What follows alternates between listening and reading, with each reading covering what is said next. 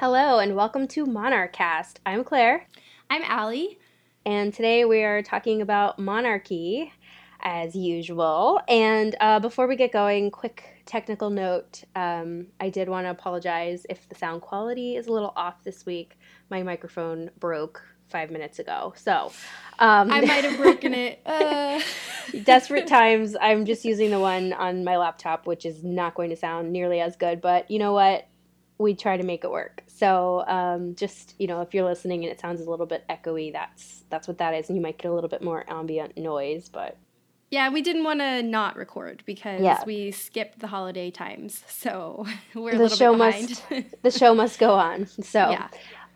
but today we are continuing with our series on deposed monarchs, and we are going to tackle Charles the First. It's like the ultimate, would it be called deposition or Yeah, it's the ultimate. deposal? It's the ultimate overthrow in British history. It's going to be really fascinating to talk about. It will be, it's funny. I was laughing because, and you'll probably get into this a little bit, but like our previous ones were all very like under the table, like killing them in secret and like, oh, just conk them on the head. And like, this is not that. This is pretty overt. I know we have a little bit of gossip to cover, but before we get to that, I have a minor royal oops to talk about, and then I want to talk about our trip to London that we just did, because we did visit the Tower of London, which is directly pertinent to last episode. And I also visited Westminster Abbey, which was also really cool. So I thought we might talk about that for a little bit, just because I found all of that really, really fascinating. So the first royal oops that I have is that it is, in fact, the Yeoman of the Ward. Yes. I just want to take credit for that. I want everybody We to know walked that into Claire the tower. whirled around and turned to me and said, I was right. Yeah, I saw a sign that said by order of the Yeoman of the Ward, and I was like, well, would you look at that? It's Yeoman of the Ward. So that was fun. And then we did actually, they do have the staircase um, highlighted where they found the bodies of the two children that are thought to be the princes in the tower. So that's really interesting. I found out a little bit more about those bodies while we were there. So, of course, as we talked about last time, they've never been tested. They were discovered, I believe it was during the time of Charles II when they actually discovered their bodies. And Yeah, then it was they like did 1600 something. Yes, and then they were re-examined in the early 19th century, but they've never been DNA tested, as we talked about. And generally, the consensus is that it is the boys, mainly because the bodies that were found were wearing velvet, which would have been highly unusual for anyone not of the upper echelon class to be wearing at the time. So your average tower in inmate probably wouldn't be wearing velvet, and certainly not a child. And there just weren't that many children interred in the tower, so that was a big clue. And then also, apparently, one of the boys had evidence of jaw disease, which apparently Edward V did suffer from. So, Can we call shoved under a staircase interred? yeah. Yeah, it's really interesting, and that's not where they are now. So, when I went to Westminster Abbey, they are buried there, and it's in a part of the chapel called the Innocents' Corner, and they're buried there with a couple of Queen Anne's children. So I thought that was interesting. They have buried them in Westminster Abbey as if they are the princes in the tower, and I feel like everyone just kind of wants to leave well enough alone at this point. I mean, 'Cause it's pretty likely. it's likely, and it's also are. a really gruesome story, and Yeah. so I thought that was really interesting. And then the other thing that we saw in the tower was the spot where Henry VI is purported to have been murdered. So if you listen to our episode on that, it was kind of interesting to be standing in the room where apparently he was murdered while he was praying. So the interesting thing about that, though, and we talked a little bit about this while we were there, is that everything that I've read has always said that he was killed by a blow to the back of the head. And the sign there says he was strangled. Oh, I thought it said he was stabbed. Oh, stabbed. That's right. But it wasn't a conk on the back of the head. Yeah, so it's kind of interesting. I guess tower lore is that he was stabbed to death. But it was very interesting to see the spot where that allegedly took place. And the other big thing that we saw there is the spot where Anne Boleyn lost her head, which was pretty cool. That The thing that memorial is an interesting one. it's an interesting design. It's a fountain with a glass pillow in the middle. It reminded me Like a lot of Cinderella? Cinderella. Yeah, yeah. Yeah. But it's kind of interesting. I think we talked about this while we were there. The thing that really struck me is Tower Green is not that big. No. So you are standing in the spot directly underneath the tower where she was most likely housed, awaiting her execution. And, we talked about how she would have heard every hammer of the nail, every voice outside. I mean, you would be keenly aware of the fate that awaits you. So that was like a little creepy almost, just imagining what that would have been like. Um, Yeah, but and yeah, I mean, it's not it's like she was laid on the grass either. So like there also would have been a scaffold that they had built. And so in that space it would have seemed even smaller, I think. yeah, I mean, because by all accounts there was a crowd there. Yeah. Um, so I don't know, that was really interesting. And then the other thing about Anne Boleyn that was cool is that the gate that we entered the tower in is the gate that she entered in for her coronation. So if you're a fan of Anne Boleyn, that's a pretty cool destination to check out. The tower Um, in general I think is one of my favorites because it's so old and there's so many different phases of it that you can see and so much happened there. And you're right, in not a very large space either. I mean, I was thinking about it. You're walking through the royal quarters, and it's funny. They're calling it a palace during certain periods of time, but like the king is quite literally like living in the walls. yeah, yeah.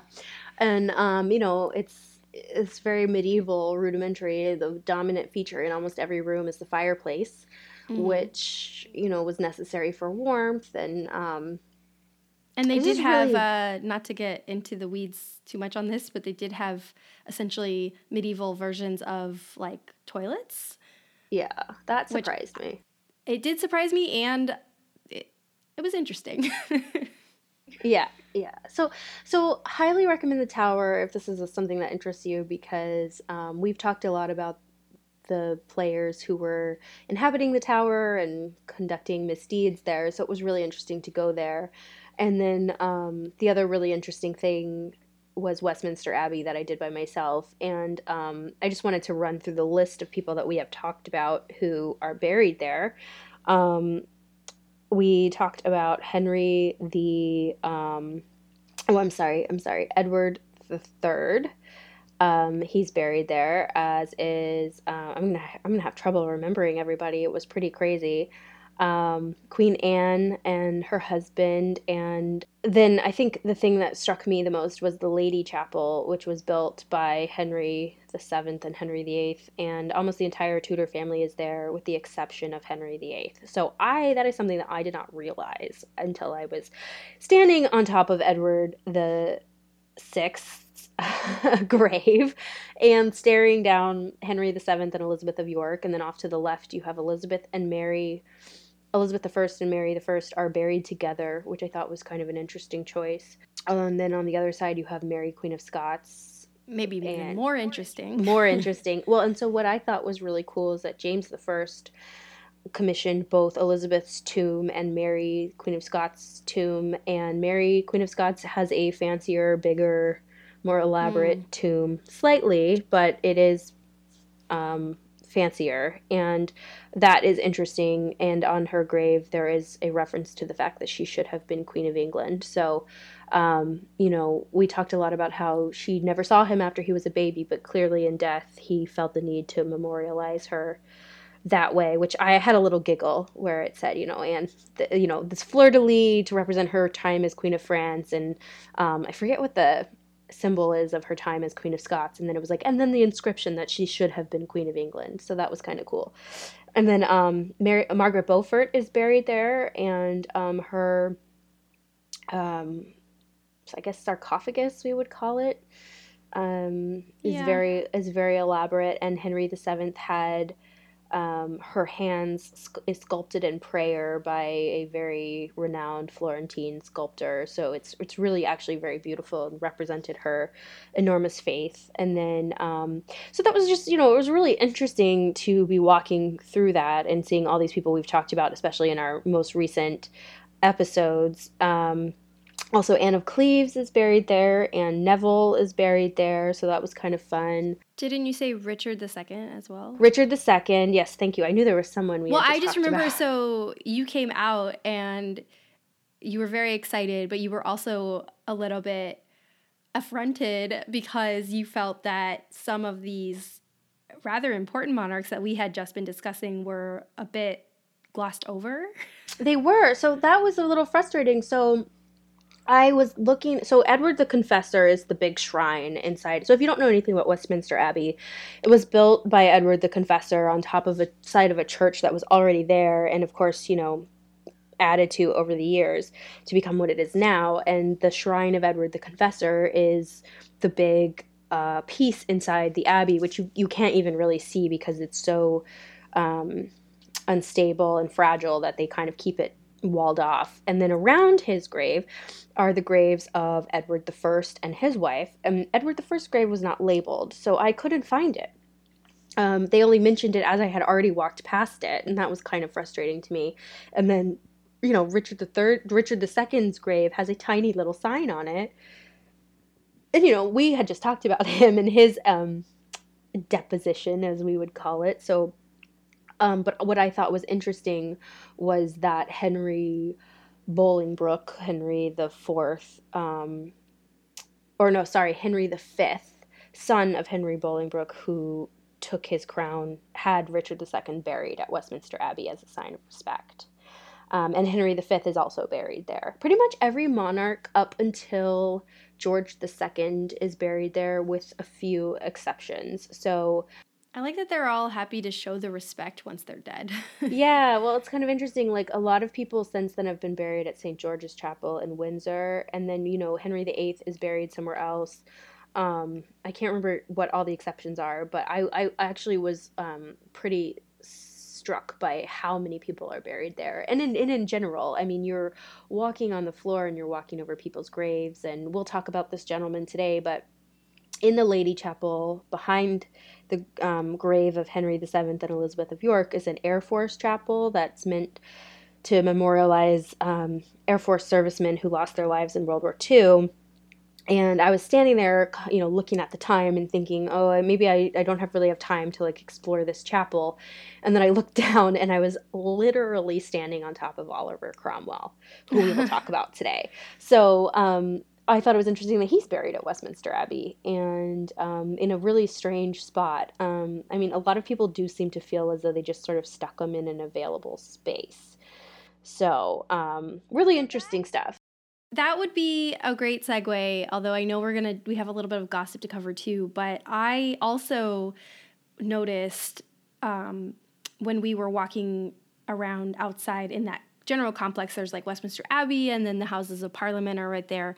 And there's a statue of Oliver Cromwell outside of Parliament, and he's in what I saw was called Cromwell's Garden, which struck me as odd as a person who would seem to be, to me at least, someone you want to kind of shove under the rug of English history, is so prominently celebrated on the grounds of Parliament and buried at Westminster Abbey. I mean, he was buried as essentially a king, but I do find that a bit interesting. So. Well, and it's funny. It's what struck me as odd is who has an elaborate tomb. Edward I, like I said, I couldn't find it. Richard II, Henry V, they're just kind of in these like, stone coffins kind of that like ring the tomb of Edward the Confessor. And then you have the Lady Chapel, which is this like elaborate construction. I mean, it's beautiful. And Henry II and Elizabeth of York are in this like gilded cage, basically, as is Elizabeth and Mary, Queen of Scots. They have these really elaborate tombs. And then Edward the Sixth is just in the floor. So, Yeah. he didn't get anything fancy, and really neither did Anne. Queen Anne, her tomb wasn't that fancy either, and so it's just kind of interesting to see what was considered appropriate at the time of each death. Um, Anne of Cleves is kind of set into the wall of the center area that houses Edward the Confessor, and Anne Neville is kind of near her. Um, but you have to wonder, like, how come they're there, and where's Catherine Parr? She didn't get to be buried there. So it's kind of interesting to see how they decided who was buried there. And then just the sheer volume of notable British people over the years that are there. And then, of course, just really rich people as well. So, anyway, I'm not going to go on and on about it, but if you find yourself in London, it's worth the $30 admission ticket. I got a real kick out of it. So, and it was just so timely with everything that we've been talking about. Absolutely. Yeah. And I want to say that I wasn't disinterested. I had just already been once this year. So um, that's why I didn't go back in with Claire. Okay. So we do have a little bit of gossip that I wanted to bring up because as much as I think I don't want to dwell on the ickier aspects of this story, a pretty astounding development happened in the last few weeks with Andrew and his standing in the royal family. Because of this story that's been happening where he was friends with a man who is now dead, who was widely known to be a convicted pedophile and apparently still engaging in unsavory activities after his conviction, and Andrew has failed to properly distance himself from him and now is facing allegations that he himself partook in some sex trafficking. And Andrew tried to give an interview on the BBC to exonerate himself and failed quite miserably. And also, it turns out, didn't properly inform the Queen that this was the course of action he was going to take. And so his brother Charles and it's rumored his nephew William were both involved in the discussions, and Andrew has been removed from public life. As he should be. As he should have been maybe perhaps a while ago. And the reason I really want to talk about it is because not this idea, I mean, it's a little bit shocking that, the Queen's favorite son has essentially been cut off from royal funding and royal duties, but the reasoning why they did this, it's not that they finally decided, oh, okay, this is bad, these allegations are bad, your behavior was bad. It's more that he embarrassed the Queen in his attempt to exonerate himself. And that's the embarrassment is what can't be stood. Right. And you and I have talked about this. Like, even if this all of this is true, it's unlikely that Andrew thinks that he did anything wrong.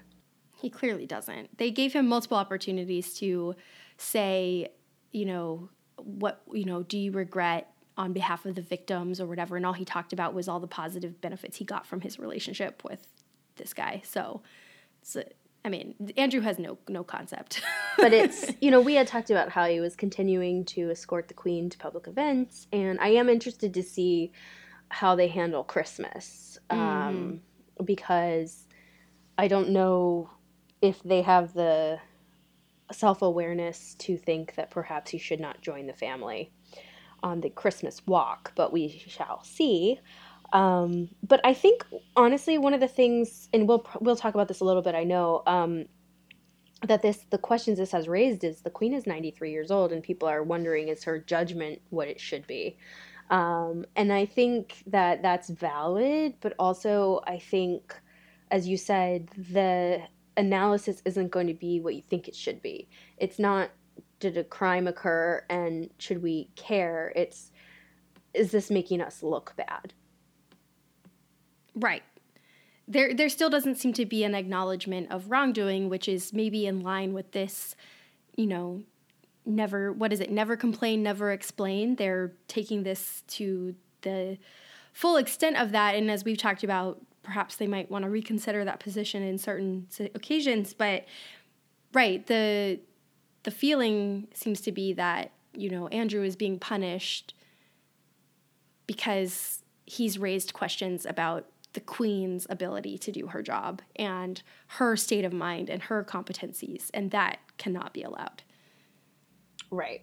So that brought up another story where some news outlets, I was reading this in the New York Times, so this is not just gossip at this point, were reporting that there was a plan in place where, because of the role that Charles played in this situation with Andrew and was believed to have had a quite overt role in cutting Andrew off, as Charles has long been an advocate for a more streamlined monarchy, meaning, Andrew and his daughters and Edward and his, as these new generations make the family ever bigger, you start to have a hard line of who is in public duty and who isn't.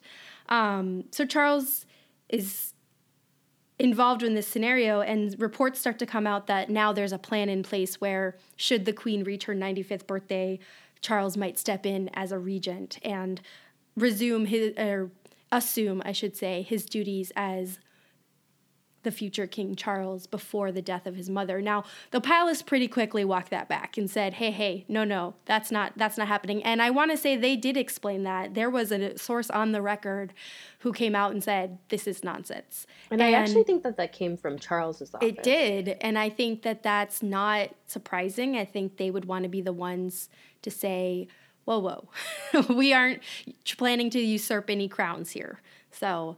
but I did think that was interesting that came up, because that story has been floated a few times before, but this felt really specific, talking about the Queen's 95th birthday, and the timing of it maybe wasn't surprising coming on the heels of the Andrew debacle.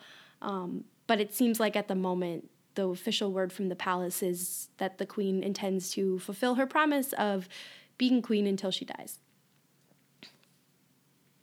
Yeah, I think, we talk about every year, every birthday, this conversation kind of comes out, is the Queen going to step aside? And I think that's just because she's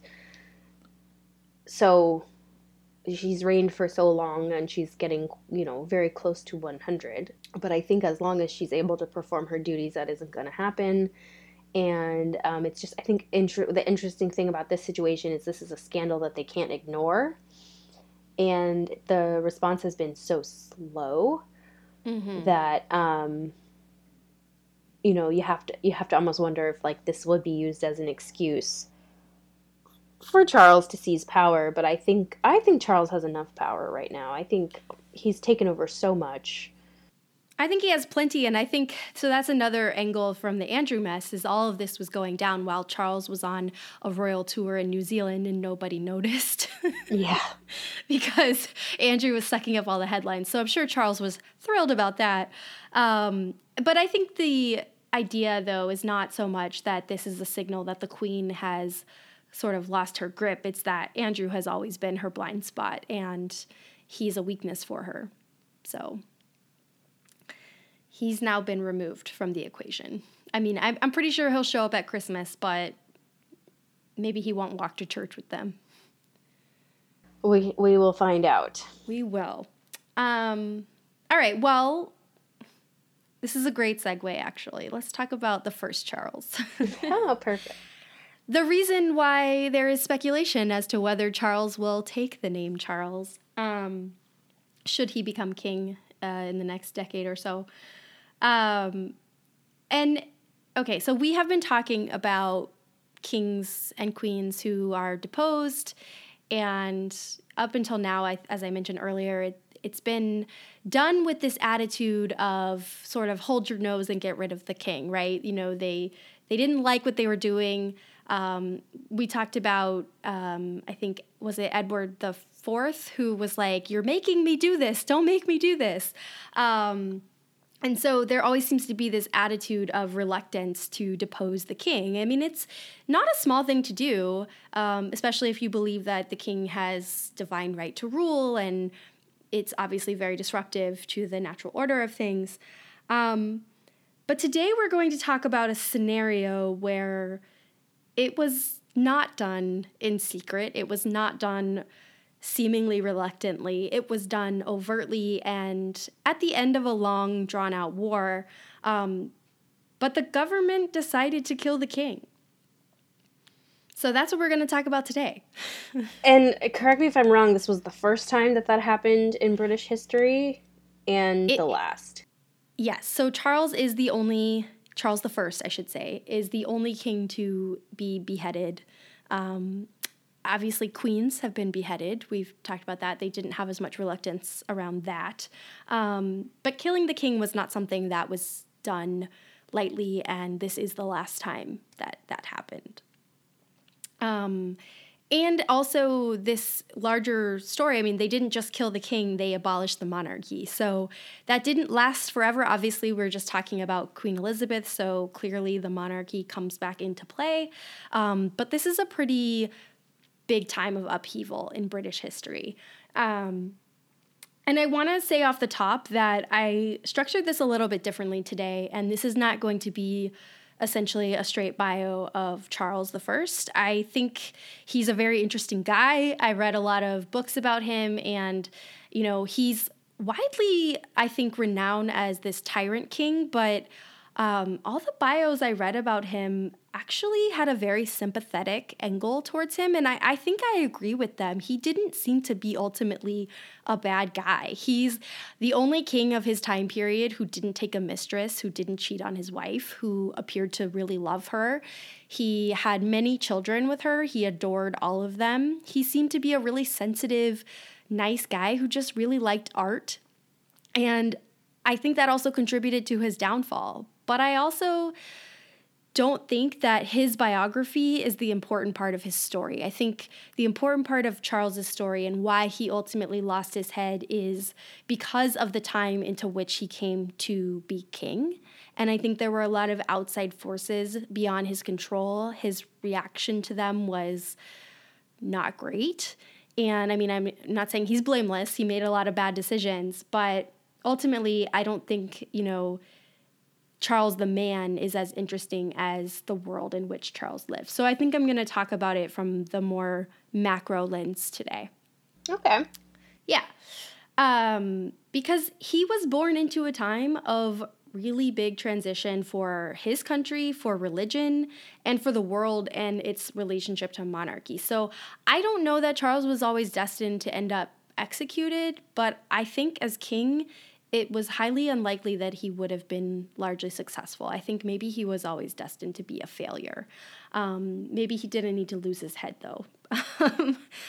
So I think that you can't really look at where he ended up and not consider the decisions and the world that was in place by his predecessors. And so we are going to talk a little bit about Elizabeth and about James, because who you actually mentioned a little bit earlier, because I think that their actions did not set Charles up very well for success. And it's interesting to think about that in that way because, Elizabeth was a very powerful queen. I mean, her rule defined a whole era in England, which sounds great until you kind of think about how it is that would happen, right? So it's largely the force of her will that enabled her success. She was able to put off marriage. She was able to be this first domineering female queen that England had had. And a lot of that came from this Tudor sensibility that she inherited from her father, Henry VIII. But she's kind of an anomaly in the succession, right? Like she's bookended by these unstable and sort of, I'm calling them, quote, backup plan successions. I mean, Elizabeth herself wasn't a first choice. Right. She was preceded by her brother and then the turbulent rule of her sister Mary.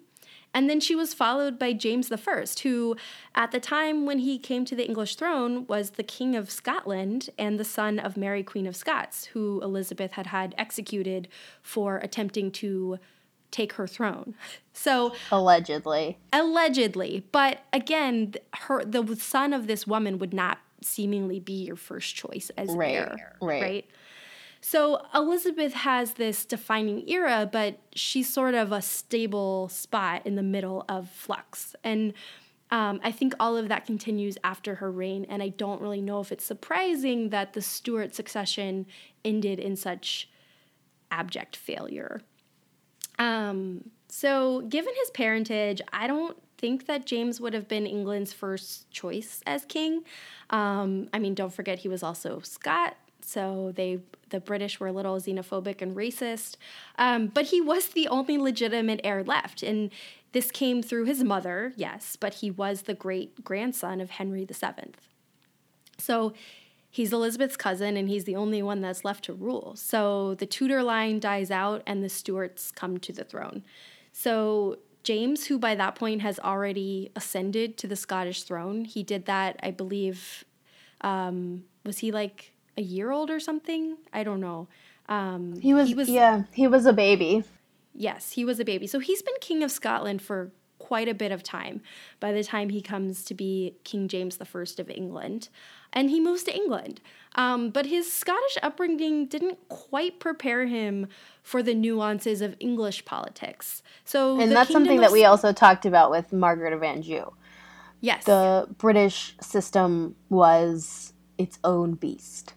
It was, and I think James never quite understood that or never tried to understand that, and unfortunately he passed some of these tendencies on to his son, because in England particularly, Parliament had this very nuanced role. I mean, we see that in the dealings of Henry VIII and Elizabeth. Parliament is always there, and the king or queen has to take Parliament's will and actions into account at all times, and James didn't really seem willing to do that, and in fact, his personal beliefs on the right of kings seem in direct opposition to this idea that he would need to work with and acknowledge the will of Parliament. So James was raised as a Protestant by this man who was a very harsh tutor, and basically what happened was that had the effect on James of guiding him into a belief that kings were called by God and they were only answerable to God. And not only did James believe this in a religious capacity, but he also extended this belief from church to state as well. So whereas Henry VIII had decided that, as king, he was the head of the Church of England, and he had a lot of reasons for doing that had nothing to do with religion, he installed himself as the divine head of a church. James took this stance and then took it even farther than Henry had and decided that this authority that he held as king extended to the state as well. So his first parliament proclaimed him by inherent birthright and lawful succession the inheritor of the imperial crown of England and Scotland. And there's a dangerous implication here in this wording of inherent birthright that implies that his title to the throne is above and beyond the law. So this is given to him by the fact that he's born into this role and instilled by God as king. And not just as head of the church, but he's head of state as well. So this absolute divine rule over state leaves Parliament out of the loop a bit, at least theoretically, if not yet actually, but it didn't really endear James to the English. And at the same time, he's showing a very clear preference for Scottish nobles. So all these, old guard English, nobles are looking at this Scottish king that's come to rule them, and they're not really happy about this. Now, to his credit, James's favoritism of the Scots was actually part of a plan that he had to unite the kingdoms of England and Scotland into this larger Great Britain. But I mentioned before the English were pretty xenophobic, So they were pretty resistant to this idea of being one with Scotland. Parliament feared that were this to happen, they would just become a provincial assembly under an absolute king of this larger territory. So they weren't really in favor. And so this didn't happen in actuality. England and Scotland still remain technically two separate kingdoms who just happen to be ruled by the same man. But James pressed forward anyway with more of a symbolic union. So this is when we see the united crest with both the English lion and the Scottish unicorn coming to be, and the introduction of the Union Jack flag. So this is the political environment in which James is trying to impose this idea of divine kingship and use it to unite England and Scotland. But like I said, there's, of course, this religious element that has already been introduced in a way by Henry VIII, but James is taking it even farther. And his timing is terrible because let's take a look at the larger religious environment of the world at this time. You know, I think we've talked before about the Reformation, where Catholicism is splitting into Catholicism and Protestantism, and everybody's arguing over the correct way to worship. And now we've had several years for this to sort of percolate and become even worse as the religious wars are devolving even further. So by 1588, Europe is fully mired in religious war. Protestant England is at war with Catholic Spain. The Reformation on the continent is about to devolve further in the Holy Roman Empire, especially into the 30 Years' War. So these bitter disputes over religion are everywhere.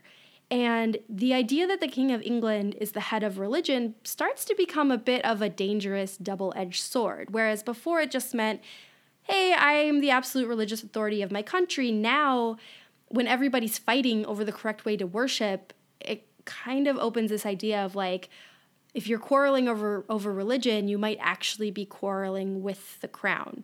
And nobody wants to be quarreling with the crown. Oh boy. But if you think you're right, then maybe you don't care. So for a while, the Church of England actually seemed to exist at this kind of safe middle ground, because we talked about this a little bit when we talked about Henry VIII's formation of it. It's almost a change in name only. So it's Protestant in doctrine, but it's still very Catholic in ceremony and dress. Essentially, they've changed the book a little bit, but they're practicing their religion the same way they always did. But as the Reformation takes root even further, the conflict evolves from just Catholic versus Protestant to Catholic versus Protestant versus Protestant. So divisions are opening up on the Protestant side, and the king's position as head of the church becomes a tougher role to navigate, because you can call yourself a Protestant and head of a Protestant religion, but you're going to have multiple factions arguing over what you mean by that and whether you're telling the truth. And that comes to be extremely important to keep in mind. So can I just ask a question? So my understanding of the reign of Queen Elizabeth was that it was a little stable for a little while on the religious front.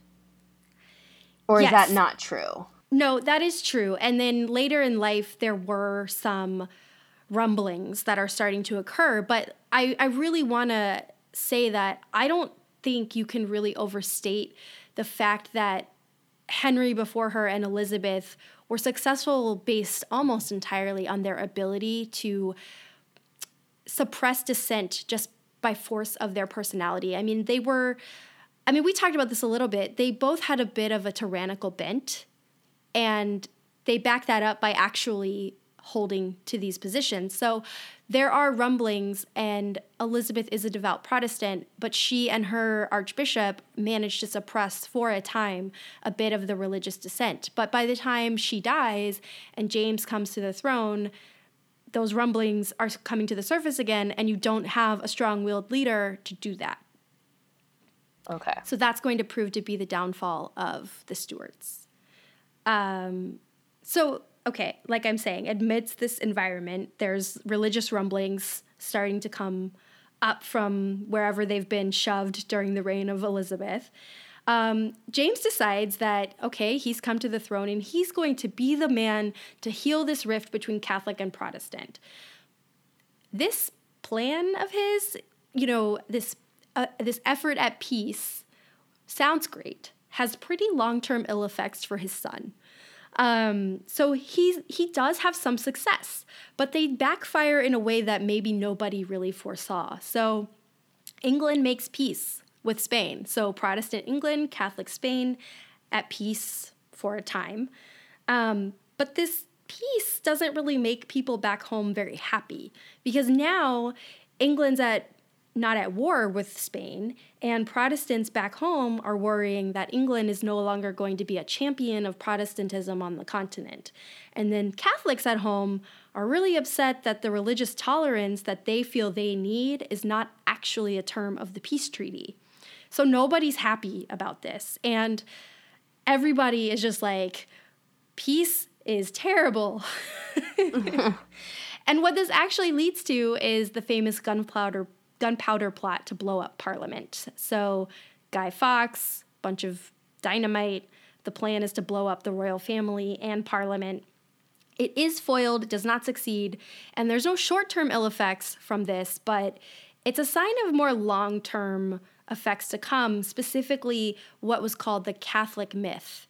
So in reality, in England, Catholics are a small, powerless minority faith. Like, they're just people who want to worship in peace, and they have no power. But there are some diehard Protestants who believe that English Catholicism and its very existence is actually a fifth column of this vast international conspiracy led by the Pope to convert Protestants and take away English freedoms. So I thought you were going to say the Illuminati. Basically, I mean, that's kind of what they believe in, right? Like, it's about as credible as that. Like, these Protestants somehow believe the existence of Catholics to mean that the Pope has a nefarious plan to turn them all Catholic and take away their freedom to worship as Protestants. And these Protestants were pejoratively, actually, known as Puritans. Might sound familiar. And they wanted the Church of England purged of these popish elements. And this whole undercurrent of Puritanism versus Catholics is going to be a huge factor in Charles's reign, and in fact, a huge factor in his eventual death.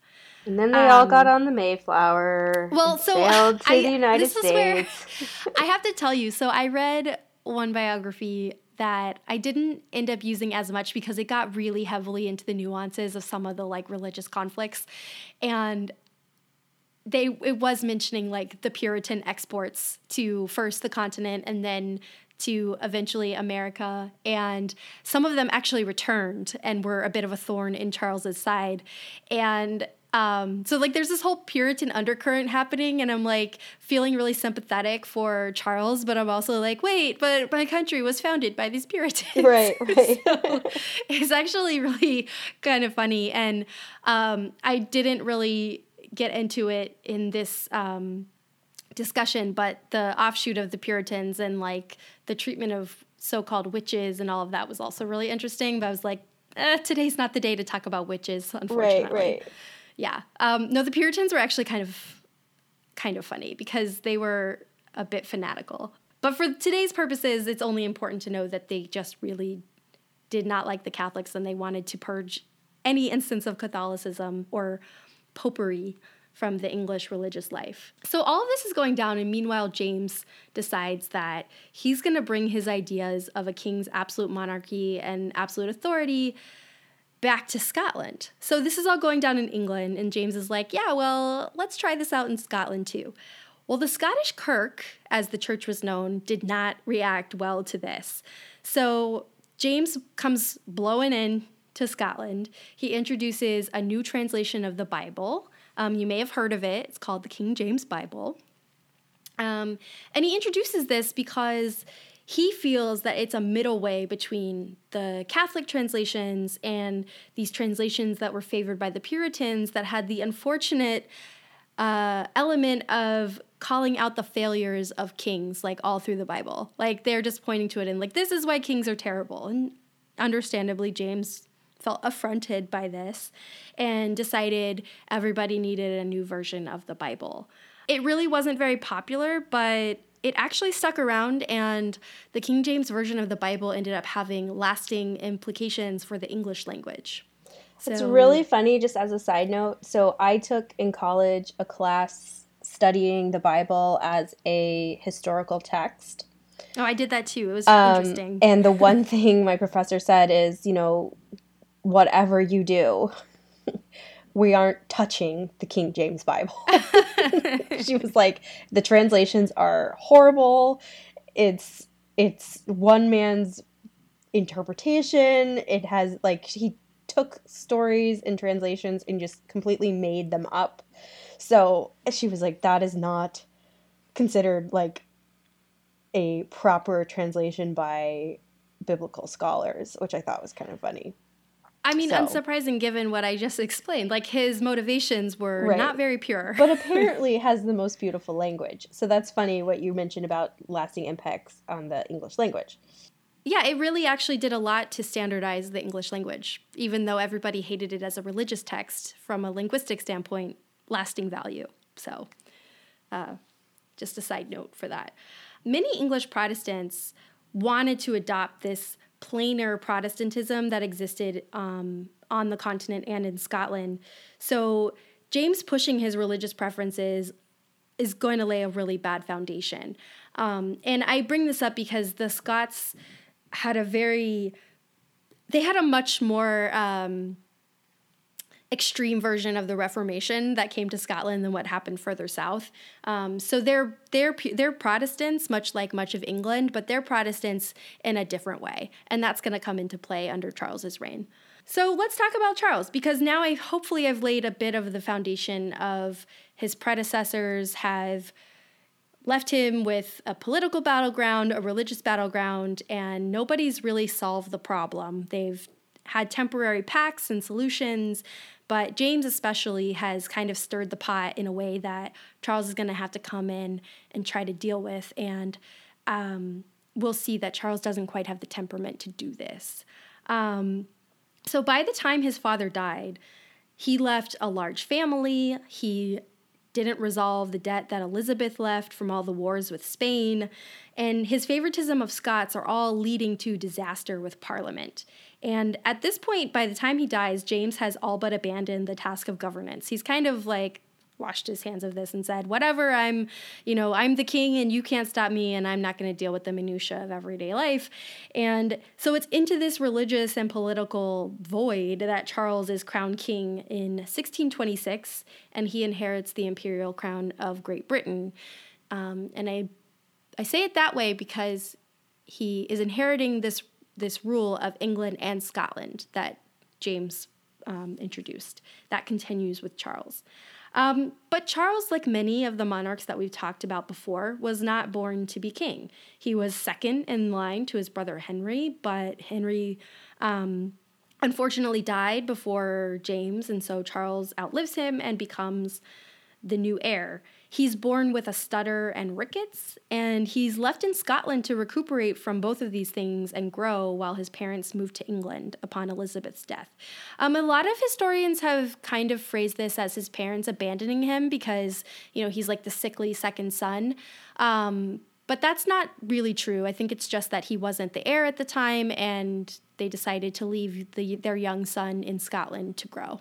This is also like how they did things back then. Absolutely, yeah. I think James was a tough father, but Charles always felt that he did love him. And Charles, like I said, he liked the fine things in life. He loved beauty, and he built this vast collection of old master paintings. I think he was one of the most prolific collectors of English monarchs in history. He's also, unfortunately, perhaps, married a Catholic. So he married the French princess Henrietta Maria, and this was after his negotiations with a Catholic Spanish princess fell through. So he was always going to marry a Catholic, which seems a bit questionable given the religious environment that I was talking about. But again, I really think you can't overstress this idea that James had and now his son have, that they really can't make wrong decisions because they're enshrined as king by God. So it doesn't matter if Parliament doesn't like that your wife is Catholic. If you're fine with it, that's okay. And he also felt that it would go a bit of a way towards smoothing these tensions between Protestant and Catholic. He would obviously raise his children Protestant, but having a Catholic wife was a bit of a concession to, maybe the Catholics in England and in France as well. It didn't really work out that way, though, because the marriage didn't bring any sort of alliance or into conflict with France. In fact, pretty soon after this, England enters war with France. And the Protestants feared the influence that a Catholic wife might have over a king. So where Charles is looking at this as, I'm going to raise my children Protestant and I'm going to be Protestant in the Protestant Church of England, Protestants are actually worried that she's going to be whispering in his ear with her, Catholic evil ways. And so maybe, given all of this, a king with the more tyrannical bent of the Tudors, so the iron will of a Henry or Elizabeth, could have overcome all of this, all the problems he inherited, all the problems he exacerbated and introduced himself. But Charles's mistakes, and especially his stubbornness in the face of these mistakes, as well as his belief, like his father before him, in the absolute power of kings, just really led to disaster. Because Charles did have some problematic tendencies as king. I laid the groundwork of what was left for him as a mess, but I also want to call out that Charles caused a lot of his own downfall as well. First, this belief in his divine right as king is in some ways even more extreme than James's had been. James is taking it even further than Henry VIII before him, but Charles has this emotional belief that his religion grants him this right as king. And so his coronation service makes it extremely clear. Everybody was a bit taken aback because, like his predecessors, he's crowned using the regalia of Edward the Confessor. But unlike his predecessors, he decides to actually use the relics during the ceremony as this kind of sacrament that he's making to this idea of monarchy. So by relics, do you mean like bones? No, it's like there were sandals that they would usually they would just touch them to the leg of the monarch as like a symbolic wearing of the sandals. Charles actually wore the sandals. And there's like an ivory comb that they would kind of have, and Charles used it to fix his hair after the anointment of the oil. So he's actually using these old regalia of Edward, and everybody's like, what? He's the reason why you can't go in the shrine. I know. He ruined it. I know. Everybody was a bit taken aback by how quite literally he decided to do this. Because at this point, remember, Edward the Confessor is a saint. Yes. But Charles is kind of viewing him as a sainted king. Interesting. So, yeah. And then there's his attitude to Parliament. So Charles starts his reign at war with France and Spain with a Catholic wife, but he doesn't have a tax in place to raise money for these wars. And this is because Parliament refused to raise one. They didn't want to fund more war, and they were grumpy about the wife because why marry a Catholic if she's not going to solve the problem of the fact that we're at war with France, right? So Charles saw Parliament as obstructing him and decided that in future he would rather rule without them. If they're not going to help, why bother? Because after all, he's king with the authority of God, so who needs Parliament?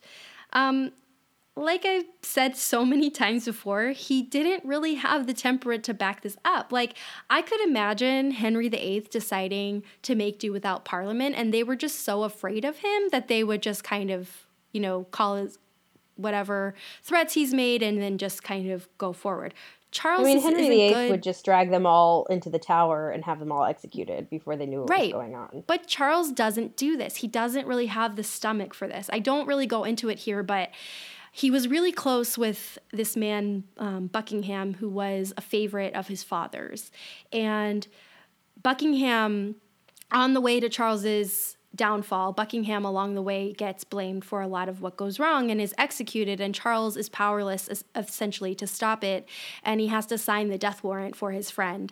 And he regretted that for the rest of his life. And I think that played a big role in his lack of willpower against Parliament, because he didn't want to be the bad guy that he would have to be in order to defeat them.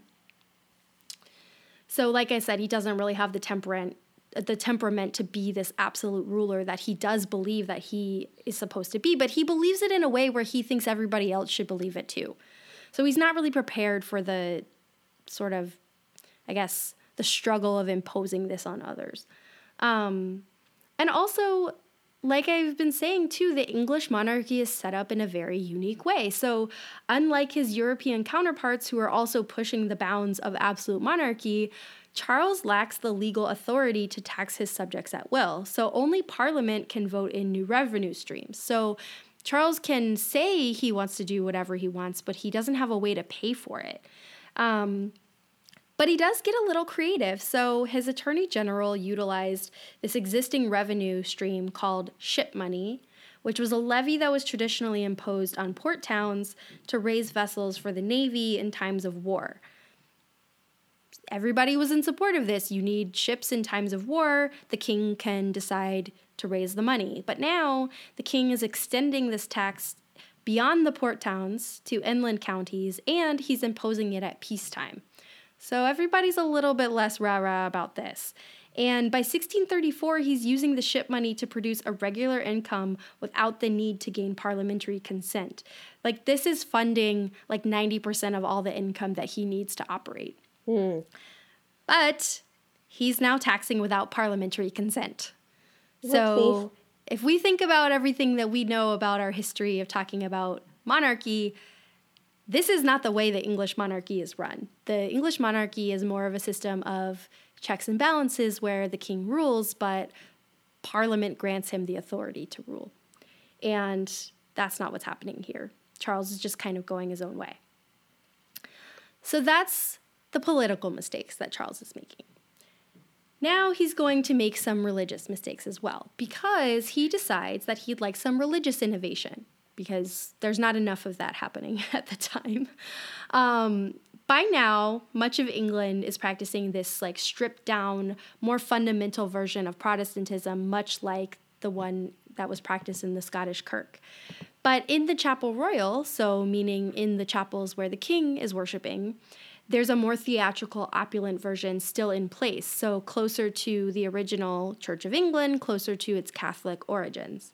And Charles's Archbishop of Canterbury, a man called William Laud, decides that he wants to try to impose this more opulent version of Protestantism on the entire country. And many people were actually kind of okay with this. You know, they were like, sure, you want us to go back to ceremony, no big deal. Then Charles and William Laud decide to bring this to the Scots. This did not go over well. Like I said before, Reformation in Scotland had been way more radical, and the people were far less easygoing about a return to what they saw as dressed up Catholicism. And Charles doesn't really read the room. He decides to push through with this anyway because he feels that he's God-given, and he pushes forward with a version of the English prayer book and presses it on the Scots with his own personal authority. No consultation with Scottish Parliament, no consultation with the General Assembly of the Kirk. He just says, here's a new prayer book, this is what we're going to use. And a lot of the biographies I read of Charles kind of point to this as the beginning of his downfall, because there was a pretty violent reaction in a lot of the churches. People are throwing stools, they're throwing the prayer book. The people do not like this imposition that Charles is bringing to their preferred form of religion. And pretty soon, this protest against this religious position of Charles turns political. So in Edinburgh, noblemen and influential men draw up and sign this document that's known as the Covenant, which resists Charles and his evils. So they're not content to just protest in the church. They're actually writing a political document that calls Charles out for what they see as everything he's doing wrong. And then it doesn't stop there. It's replicated across Scotland. And now the country is essentially controlled by what becomes known as Covenanters. So sectarian conflict has come to British soil. Charles has basically introduced a religious split in his effort to impose his own religion upon his people. And by 1640, his religious policies have brought about a full-blown crisis. And this is happening mostly in Scotland, but in England, his opponents now are drawing strength from the problems over the border. Charles is weakened with the Scots. That's an opening for his opponents back at home. So then, after 11 years of ruling without them, Charles decides to recall Parliament. 11 years. 11 years without a Parliament. Oh my God. Yeah, although I should say that this first Parliament that he calls lasted less than a month, so it didn't go well.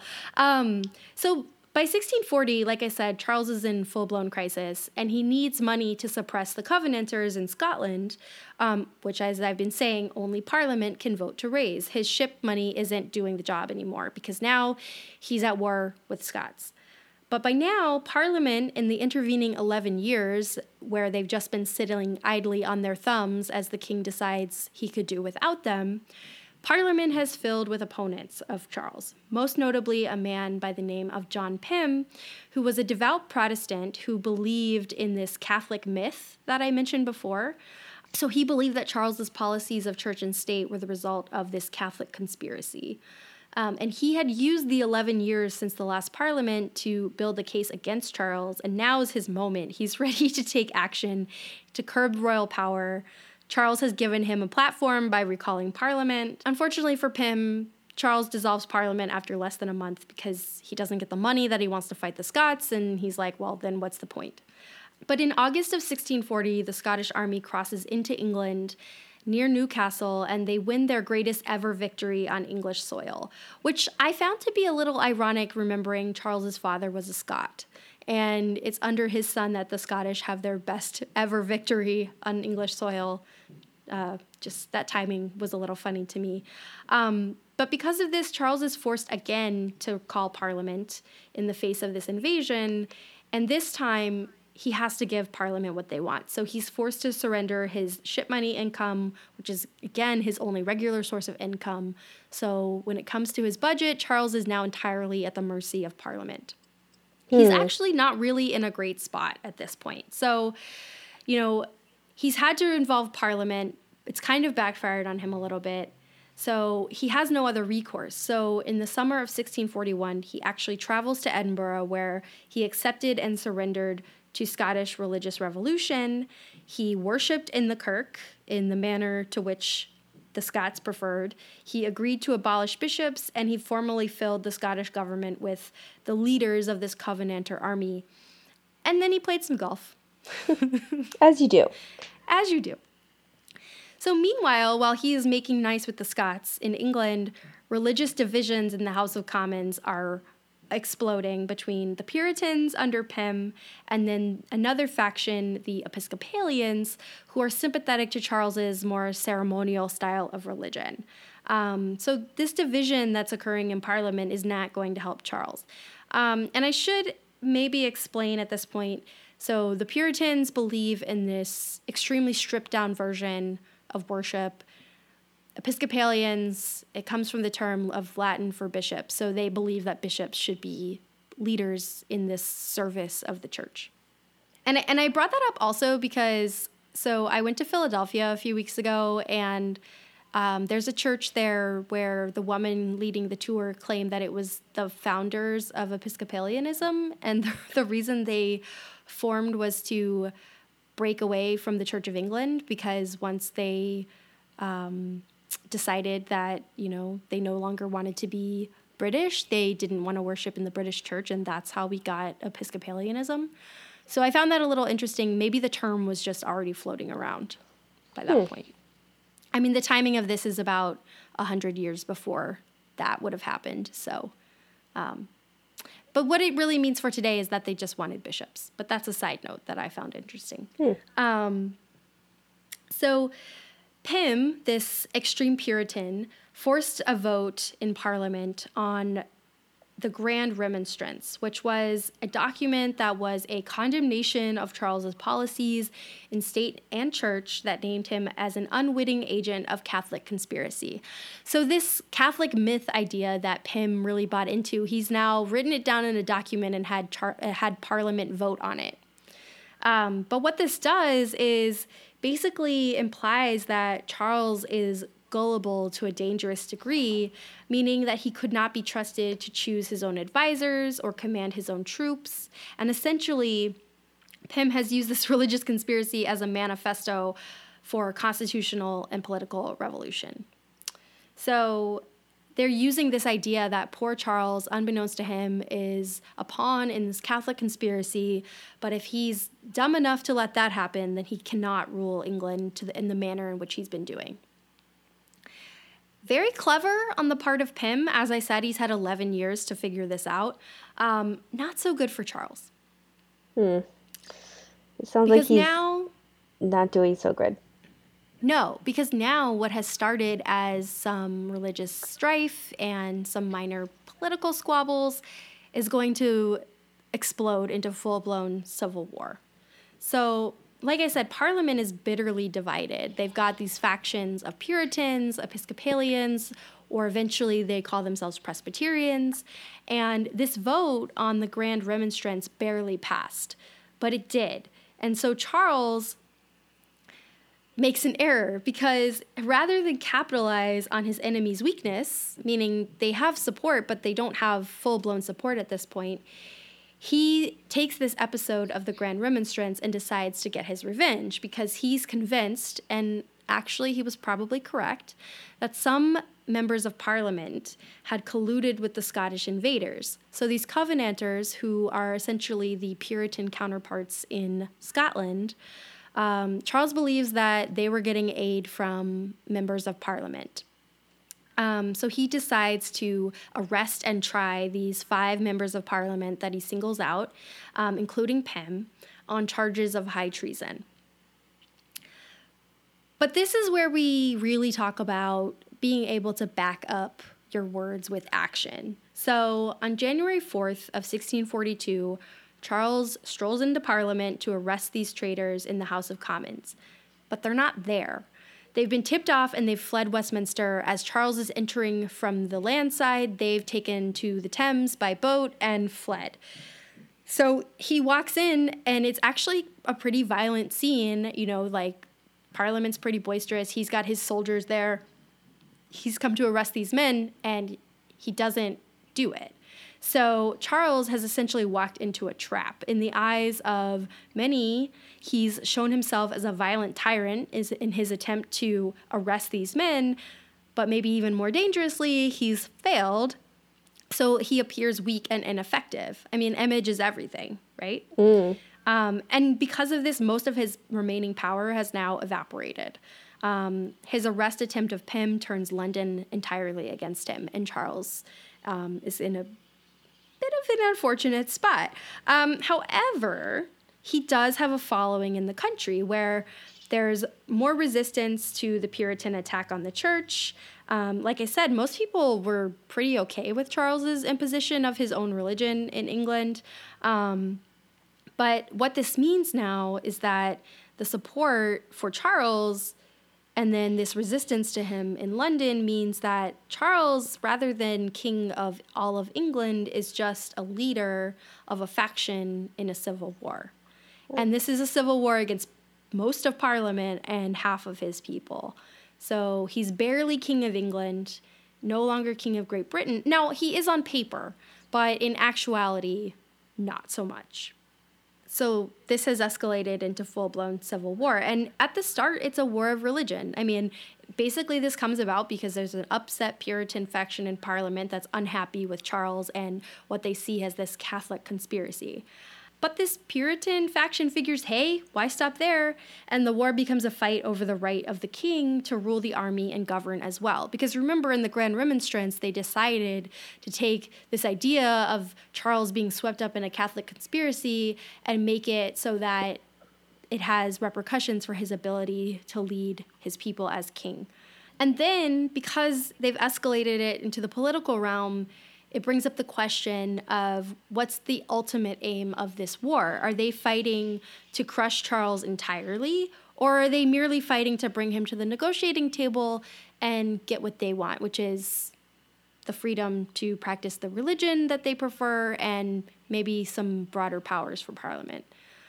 One side of the parliamentary faction is kind of more favorable to Charles. They can't really conceive of an England without a king. And more importantly, they're maybe a little bit more pragmatic about a potential outcome of this. They're afraid of any residual authority that Charles does have, because if they lose this battle, they're going to be hanged for high treason. I mean, for sure, they're going to be killed. And religiously, this is the faction that's made up of Presbyterians, who are those who do want to get rid of ceremony in the church and have it run instead by assemblies of clergy, or what was called presbyteries. And I want to be also clear that most of this factionism in Parliament is happening in the House of Commons. Okay. So the House of Lords is more likely to be on the side of the royalists who are backing Charles. And are they like kind of staying out of it? No, because they're fighting with Charles, but they're not really the ones calling the shots here. And you'll see why in a second. Okay. So the other side of this faction in the House of Commons are more extreme, and they believe that, first of all, negotiating a peace is not fully going to stop Charles in his, quote, tyrannical ways. They've got to fully eliminate him as king. And this belief is informed by their religious conviction that there should be no human authority in religion at all, or any even outward forms of worship. So this is like this very strict form of Puritanism where you basically, maybe if you have a church, you're like going to an empty building to like sit and pray as you will. Like no bishops, no clergy, no nothing. And these men are known as independents, separatists, or seekers. And I just said men, but there were actually some female leaders in this movement, because church was one of the few areas of public life where women could participate. They're obviously not in Parliament, nor in the army that I'm about to talk about. So by 1644, this infighting in Parliament has produced a man named Oliver Cromwell as its leader. He was a seeker who believed that God had revealed to him that Charles must be fully stopped. So Cromwell is not interested in negotiation. Cromwell is interested in complete abolishment of Charles. And this independent faction created what was called the New Model Army in February of 1645. This was actually England's first professional army, paid and armed by Parliament, and organized with officers chosen by merit, not social standing. Interesting. Yeah. So Oliver Cromwell is a member of the House of Commons who emerges as a general in this army and does so based almost purely on his own abilities as general. So he's going to benefit from this concept of merit. By June of 1645, Charles's royalists battle Cromwell's parliamentarians, and they were decisively defeated. So the parliamentarians have won a battle. I'm not going to get too into the nuances of the battle. I think much like the Wars of the Roses, when we talked about that, the more important elements are the outcomes. So Charles's army is defeated, and now the New Model Army, which is made up of men who believe Charles to be a tyrant and who also believe that the state has no authority in religion, have defeated their king. So what are they going to do now? I mean, for the people who are against them, this is actually a pretty terrifying prospect because there's no one left to stop them, because they've got this powerful army, they've defeated the king, they're members of Parliament. They are the authority. So this battle happens in June of 1645, and for 2 years, Charles is imprisoned in Parliament, or by Parliament, I should say. So because it's not until 2 years later that Charles and Cromwell meet. I think there are a few more battles, but nothing is really going to turn the tide of the way this goes. And at this point in 1647, army leaders come to Charles to offer him a deal. He's now, like I said, Parliament's prisoner, but he's also convinced that he's in a position of power. Like I said, Charles is really stubborn. That's going to come to be part of his downfall. He was a little bit right, though, at this point. He is in a favorable position because this factionism among his enemies has not stopped. So the Presbyterians who are now allied with the Scottish Covenanters, they want to impose their religion on all of England. right? Like they're not interested in freedom of religion. They want theirs to be the dominant religion. Whereas these independents led by Cromwell, they want the toleration of all forms of worship to be allowed. Now, when I say that, I want to clarify, they mean Protestant worship. Okay. So they're not talking about toleration for Catholics. Gotcha. Yeah. So both sides at this point need whatever remaining political legitimacy that Charles can offer. Because even now, as prisoner of parliament, he is still technically the king. So because his enemies are fighting, whichever one can say they have the king on their side can pretend to have more legitimacy to their position. So the army offers these lenient terms to him. All they ask for is a guarantee of religious tolerance, and Charles says no. Instead, he decides to join forces with the Covenanters and the Presbyterians by promising them that he's going to impose their version of religion across Britain. He doesn't mean to do this, like he has no intention of following through on his word, but he promises it to them in exchange for their help. And this time, the Scots invade England at his invitation. Uh-oh. Yes, but it doesn't matter. Like I said, at this point, there's not really much that's going to turn the tide. They don't defeat the New Model Army. By August 1648, Cromwell is in sole command of this army, and he's routed the Scots. They failed. Parliament, still divided, still has differences of opinion on how to handle Charles.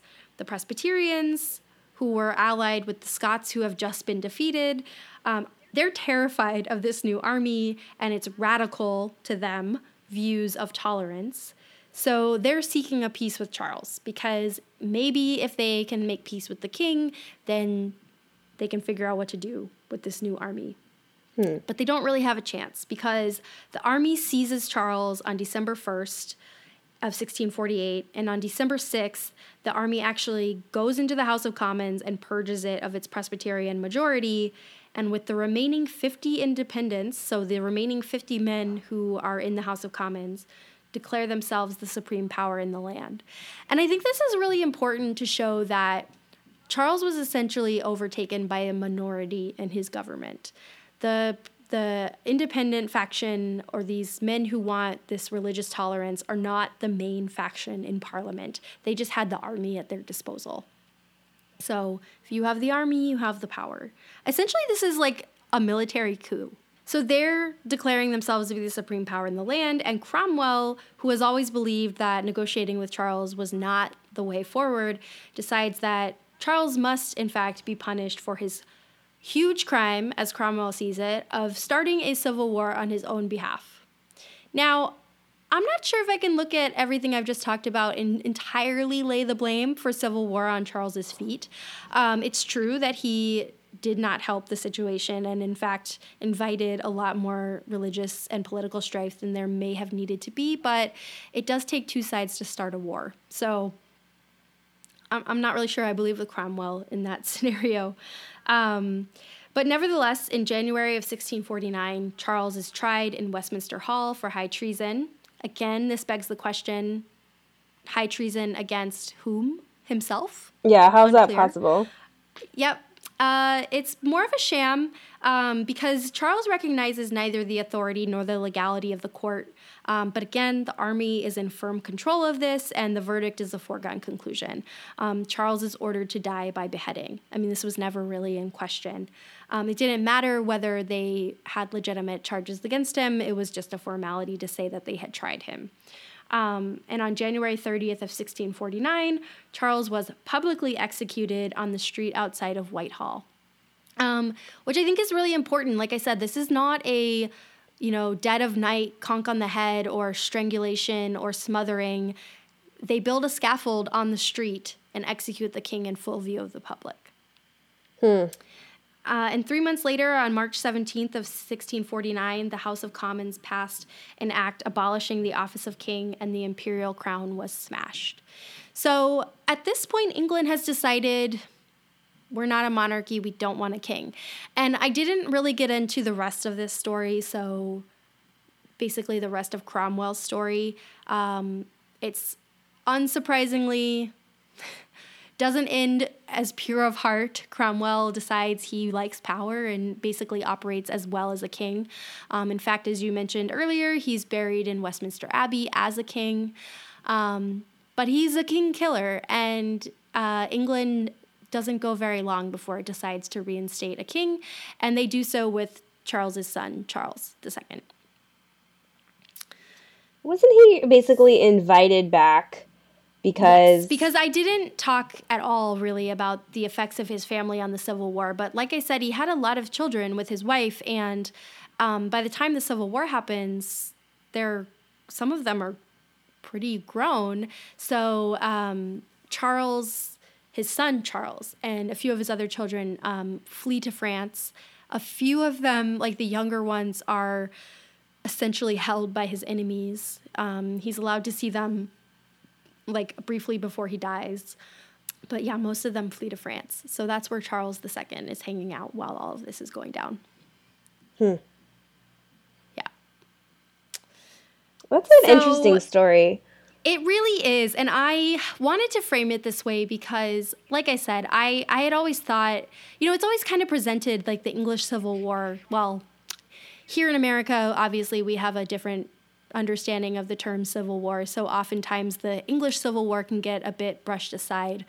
But I was always under the impression that these men really felt that they had no choice and that Charles was like a quote, bad man. Right.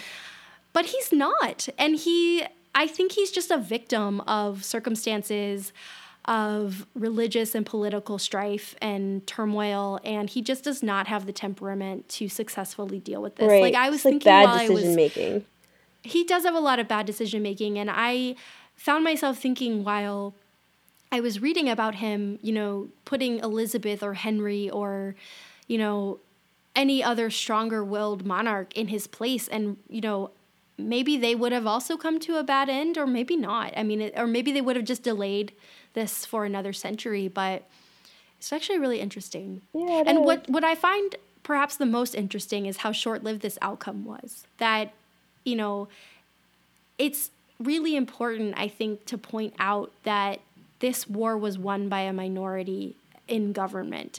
And so I think once Cromwell proved a disappointment and once he died, everyone left, decided, let's just go back to the way it was. And I didn't really mention it, but when they signed his death warrant, there's pretty compelling evidence that Cromwell strong-armed a lot of men into signing it, and a few people actually erased their names because they didn't want to be on the document. And also the man who was like the royal executioner refused to do it. But then I think given how cleanly Charles was executed, they think it probably was the same guy. He just didn't want to be publicly known as executing the king. Yeah, I heard that they guaranteed anonymity. Yeah, people were not okay with doing this, or most people weren't, but a few people were, and they were the ones that prevailed. But it's so astounding to me how a quarrel over the proper way to worship escalates into something like this. Well, we've talked a lot about, the ripple effect of Henry VIII's divorce from the Catholic Church. This is a ripple effect, for sure. Is still being felt today, and it caused a lot of ongoing damage well after he was gone. Yeah, he got a king beheaded. Yeah. Well, that was an interesting story. I think it's just kind of fascinating. And then when he died, so he's not buried at Westminster Abbey, side note. But he is buried at St. George's Chapel in Windsor. And I don't know if that's because of the circumstances of his death. They didn't want to put him in Westminster Abbey. I don't remember. I did read about this. I don't quite remember the circumstances. And I don't actually even remember if he was originally buried there. I think they might have moved his body at one point. Interesting. Yeah, I might be remembering that wrong.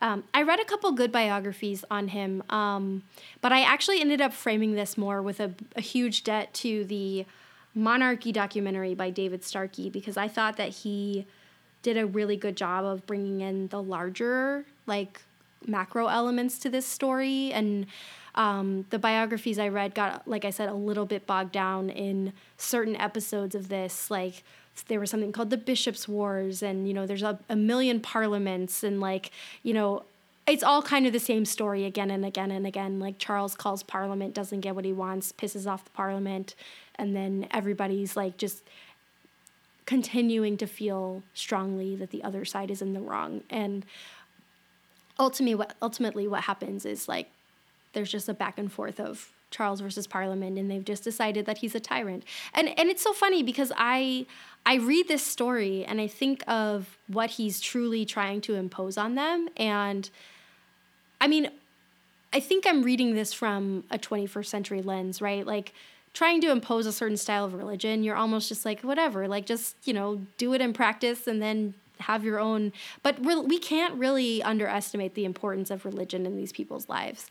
And so maybe for them, that was a truly tyrannical act to try to come in and tell them how to worship. Well, yeah, I mean, the role of religion was much larger in their lives and in, like, Yes. the everyday person, for sure. Yeah. All right. Well, we haven't decided who we're going to cover next time. No, I had an idea actually for a lighter episode, Oh, okay. Maybe we'll do but that. I'll mention that to you Yeah, offline. maybe we'll do that. So TBD. But as always, let us know what you think. Let us know if you have any suggestions. We're always open to it. And until next time, Until then. bye. Monarchast is produced by me, Allie. And me, Claire. And our logo is by Ryan Cooney. If you like our episodes and want to give us a shout out, please rate or review us on iTunes or Google Play or whatever your preferred method of podcast listening is. We really appreciate it.